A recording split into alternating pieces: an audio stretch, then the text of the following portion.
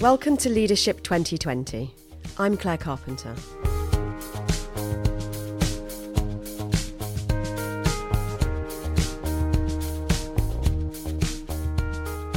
So I'm joined this morning by Yemi Olagbai from Softwire. Yemi, you're the head of sales at Softwire. Thank you for joining me this morning. We're going to talk about why it's really important to create and build a great team culture from a leadership point of view. So be perfect if you could just give me a bit of context around what's going on for you with that at the moment. Yeah, so I think this is actually quite an interesting topic for myself to answer, because working at Softwire, we've had previously a larger sales team than we currently do. So started off with a certain number of people. That's kind of wound down as the year's gone on. And so I'm now fresh in the situation of building my team up again from ground zero. And as a part of that, sort of embedding a culture that I think sort of helps maintain the tenets of a kind of an efficient and a well-operating department. So it's very much fresh in my mind. It's something that I'm thinking of with each new person that I hire at the moment. So just thinking about why that's important to you, what difference will that actually make for you? Well, I guess the difference is, I mean, if we look at the context of my situation, I think the difference is that perhaps the culture wasn't quite there. That is the reason that led to that sort of turnover of staff. And obviously that's just a bit of a drain on everyone involved, because there's then, you know, when people leave, there's the kind of the added workload to those that are still existing. There's just the pain of recruitment, which I'm sure we all find, you know, a bit of a challenge and time, labour-intensive kind of thing to do. So I think it's important to build the right culture right from day one, so as to, you know, keep retention high, but to also kind of make work an enjoyable thing, you know? I take the approach of work to live rather than live to work, and so I feel like there should be more to you going into the office every day than just, I mean, from a salesperson's perspective, than just let's make some money. And I think that's really important, you know, job satisfaction and such. So I'm interested in what the impact is of you as the leader of that team on the culture. How does that work?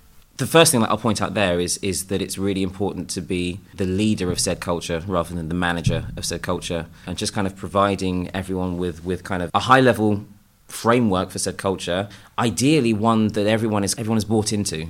You know, having everyone kind of collectively sitting down and agreeing, okay, well, this is how we see ourselves, this is how we see ourselves fitting into this team, and so this is kind of the culture that we feel we would want to be a part of if created, and then just kind of leading by example rather than micromanaging individuals to that sort of granular level that doesn't offer them, you know, flexibility, autonomy, and just general job satisfaction. So I think my role is really to kind of to set the tone, but ultimately to just kind of leave people free to then operate within that framework, like I said.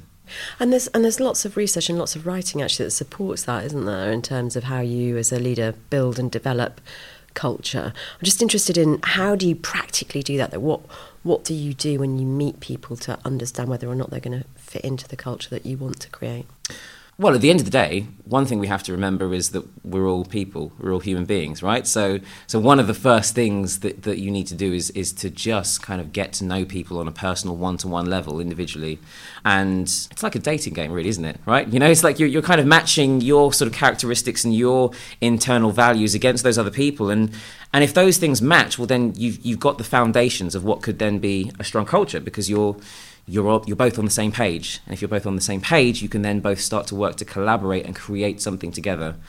And I really mean create something together, because I think that I've seen certain cultures where the culture's been sort of there already, and it's actually quite hard for ostensibly competent people to fit into that culture, because they're coming in from the outside and they're not aligned as people, okay? So they're not right for that culture. But I think if you are in my position where you're starting from ground zero, find people that you just connect with on a personal level. Find people that you connect with in terms of their innate human values. And from there, you have the beginnings of kind of a we're all in it together kind of scenario. Yeah. And so is your recruitment process, does your recruitment process reflect looking for those sort of values? Oh, totally. Because I think that, I mean, sales is an interesting thing anyway, because testing for sales, I feel that you can't, as much as other sort of roles, go through the methodical and the kind of the rigorous, right, we're going to ask exactly the same questions, exactly the same way, and exactly, for every individual. I don't think that necessarily works, because it misses the nuances of, like I'm saying, who a person really is. And because that's what sales is about, is people buy from people, so it's kind of you as an individual, as a person that connects with the buyer and all of that. So I think the same sort of thing happens in the recruitment process, where it's not formalized. Don't get me wrong, there's a structure and there's a framework, but it's a conversation that's really trying to get underneath the bonnet of kind of what makes you you, and does that fit in with what makes me, what makes us as a team. And if all of those things start to align, well then we can sort of move through the process to then actually testing on sales acumen, sort of experience, skills, capability, etc. But that first step for us through the process we've been going has very much been just getting to know the people. And I think also because, this is a slight tangent, but I think interviews can be quite weird anyway, because, we all go to interviews and we all put on this facade and we all kind of, create this persona that we hope is going to help us get the job. So I feel like by immediately, the moment that people walk in the door, breaking down that barrier and just kind of letting them drop their guard a little to on the one hand, to kind of test them and see what they do in that scenario of dropping their guard, because there's still some threshold of professionalism you need to maintain, but also just trying to get a kind of, no BS kind of look at kind of who is that person. So looking ahead, when you've brought your team on board and you found people that initially meet your expectations in terms of shared values and people that you want to connect with, people that you like to connect with, how will you keep that culture alive in your team? So I think it starts first and foremost with the sort of creating a common vision.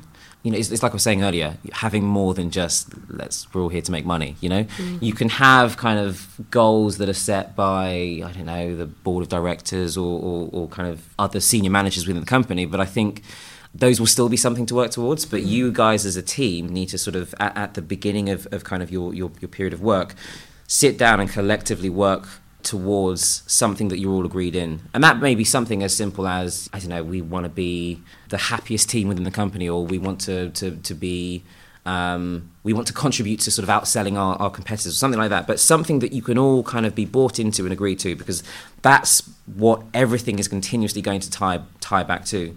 But then I think that there are some other things day to day that hopefully kind of come as a byproduct of having chosen the right person, that just help keep things churning along.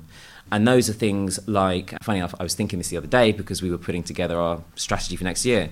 Some key things that I think really help are like having a sort of, culture, process, workflow for continual learning and development. Because I think, again, like I said, it's more than just coming to work to make money for yourself. You want to feel like you're developing as an individual. We have this in other aspects of our lives, so why shouldn't that be the same in kind of the workplace? So having some sort of structure around being able to sort of evaluate, monitor and review and kind of coach and mentor people through their careers, and accepting that might actually lead to a situation, where they eventually leave. But I think for the duration of them being a part of your team, you are going to get the best out of them, and no one stays anywhere forever anyway. So I think that's one thing. I think also one of the things I was thinking when going through the strategy was this concept of agile working, right? So I work for a software development house, and so agile is kind of very common to the engineers and the software developers. And I thought to myself, well, actually, hold up a second. There are so many transferable tenets to this that we can sort of take on as well. And not just from a kind of, shareholder interest of being able to adapt to sort of market needs, but also just as a team being able to, shift tack and strategy and how you're working and sort of dynamically take on new ideas and experiment with those, kind of, build new processes and sort of measure how you're doing against those and kind of learn from those. And it ties into continual development as well. But that agility in your work process, not being afraid to tear down old processes because they're just not working anymore, or they're not working for the new people that you're recruiting, and dynamically shift to a totally new workflow, I think is really, really important to keeping work fresh, keeping people stimulated and keeping just the whole thing alive. So you've talked there really passionately about investing in your team and thinking about how you're working with them for them to continuously develop and also to think more agilely and to actually behave in a more agile way. And how will you know if it's working? How will you measure the success of the culture that you're developing? I mean, I guess there's numerous ways to measure it, and you probably want to be setting yourself some form of SMART goals, at the beginning of this, so that it's not this open-ended, loose, we'll just try this new thing and kind of see what happens. But SMART goals only takes you so far. I think, as well as that, it's about regular meeting. Now, that regular meeting, I actually think is twofold, because I think on the one hand, there's the regular meeting as a team. So, I mean, one thing that I think we've been quite good at doing is kind of having quarterly meetings with the team, and it's just an opportunity for everyone to sit down to kind of, a number of things really, actually. It's not just the measuring of the new things, it's the reflecting back and kind of, rejoicing on the good things that we've managed to achieve collectively as a team. But then also it's the kind of evaluating of kind of where the gaps are and kind of what experimentation needs to be done. And it's also looking at what experimentation has already been done and kind of measuring kind of progress against key results that we've identified. So one tactic that I've used that's slightly different from the traditional sort of KPI format that you'll find a lot of people doing in sort of sales culture of, this many calls and this many meetings and opportunities, is the idea of OKRs that allows for a more sort of collaborative way of working as a team. It allows for a sort of a more autonomous way of working towards something. And the idea is, so the OKR, so the O in OKR stands for objective and the KR stands for key results. And what that means is that you can actually give someone a lot more freedom to achieve something without necessarily having this kind of old school micromanaging style. Okay, so you say to someone, okay, well, you salesperson, you're okay. One of your OKRs is to increase lead conversion by 20%, or is to break into the financial services sector. Now that's actually quite a high level sort of objective for someone to achieve, right? So you obviously don't leave it there. You need something more specific and measurable within there, but that's what the KR stands for, the key results, and you kind of leave the individual to kind of define their own key results that you then obviously approve. But it just means that there's a bit more self-management style. They know that they've just got a high level goal they're working towards. They agree the granularity of that with their managers, their line manager or whoever, and then you're managing results rather than activities. And I think that's really important to give people a sense of kind of ownership within the team, a sense of kind of their own sort of place, and like I said, self-management. So that's at the team level. I also think that it's important for individuals to have regular meeting on the sort of the one-on-one level as well, because continual learning and development, yes, happens at a team, but it also happens at the individual level. And I think making your team realise that you are invested in individual development as well as team development, that you're available for one-on-one meetings rather than just the big sales meetings where everyone sort of joins. I think it fosters this culture of inclusion and importance at an individual level.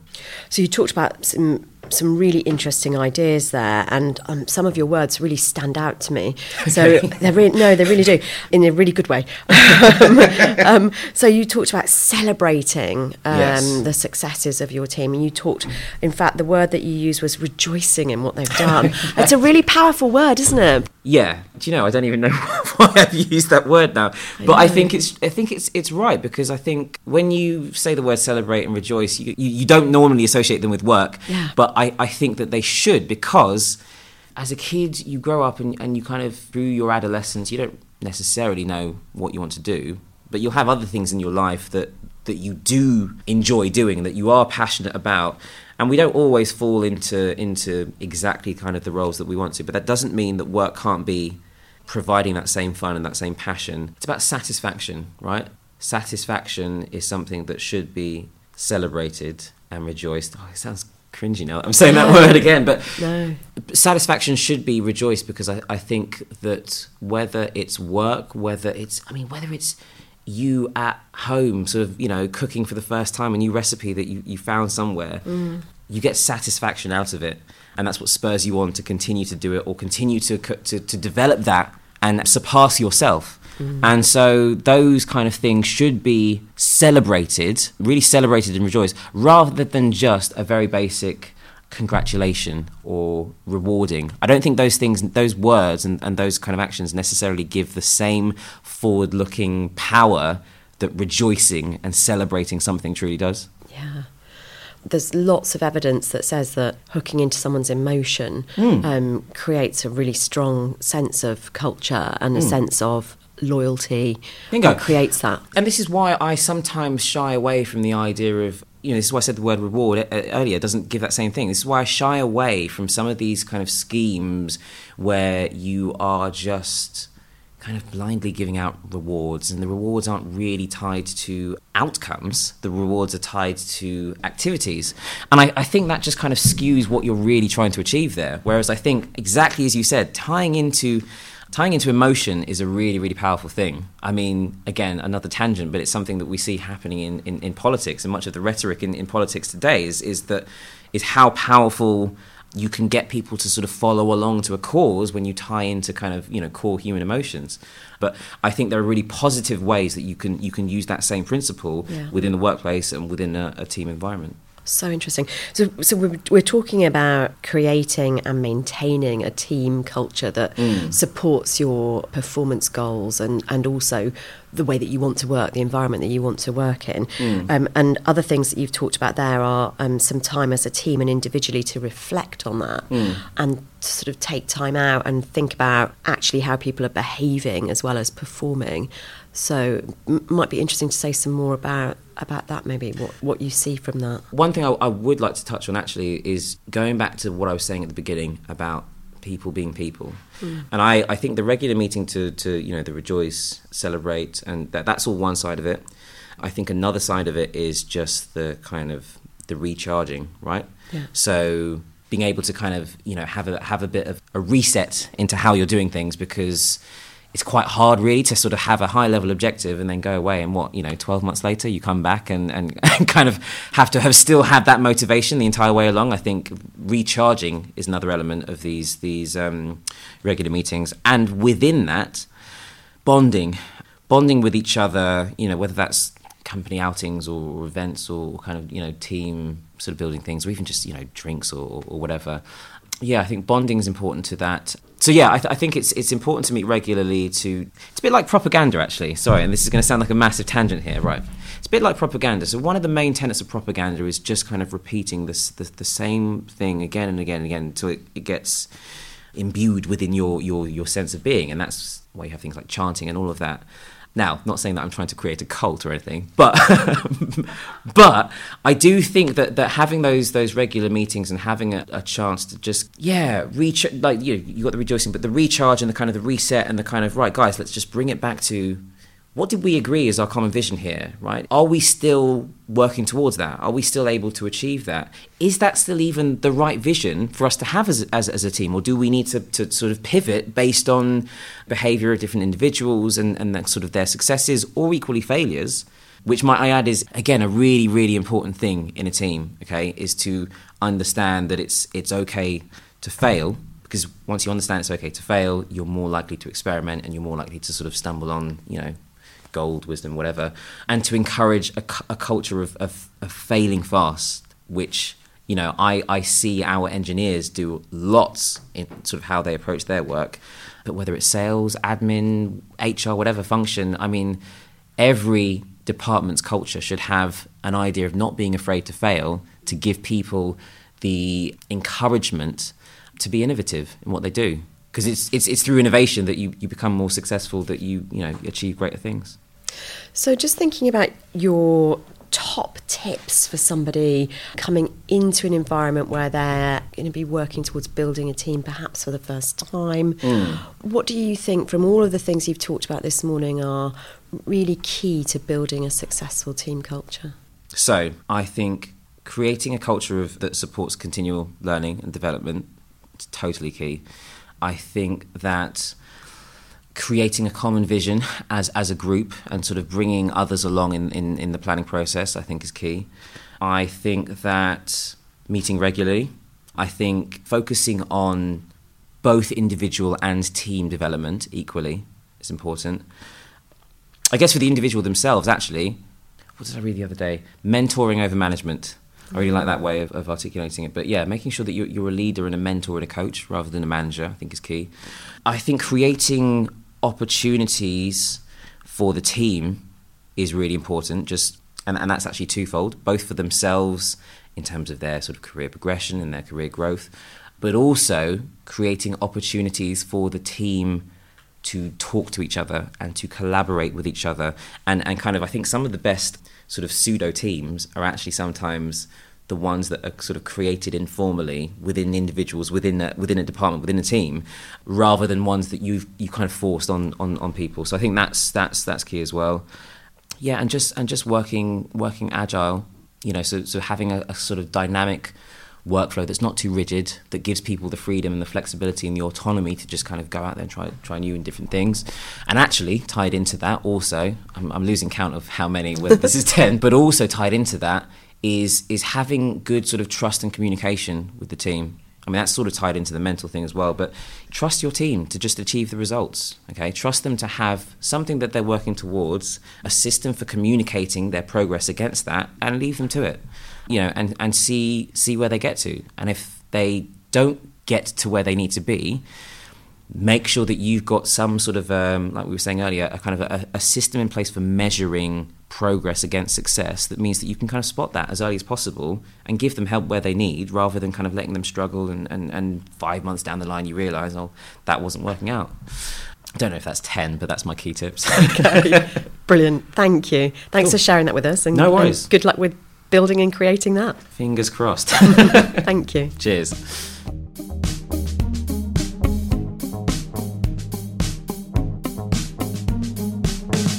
Thanks for listening, and if you enjoyed this episode, please subscribe on Apple Podcasts, Spotify, Smart Speaker, or wherever you get your podcasts, and please leave a rating and review to help others find out about the show.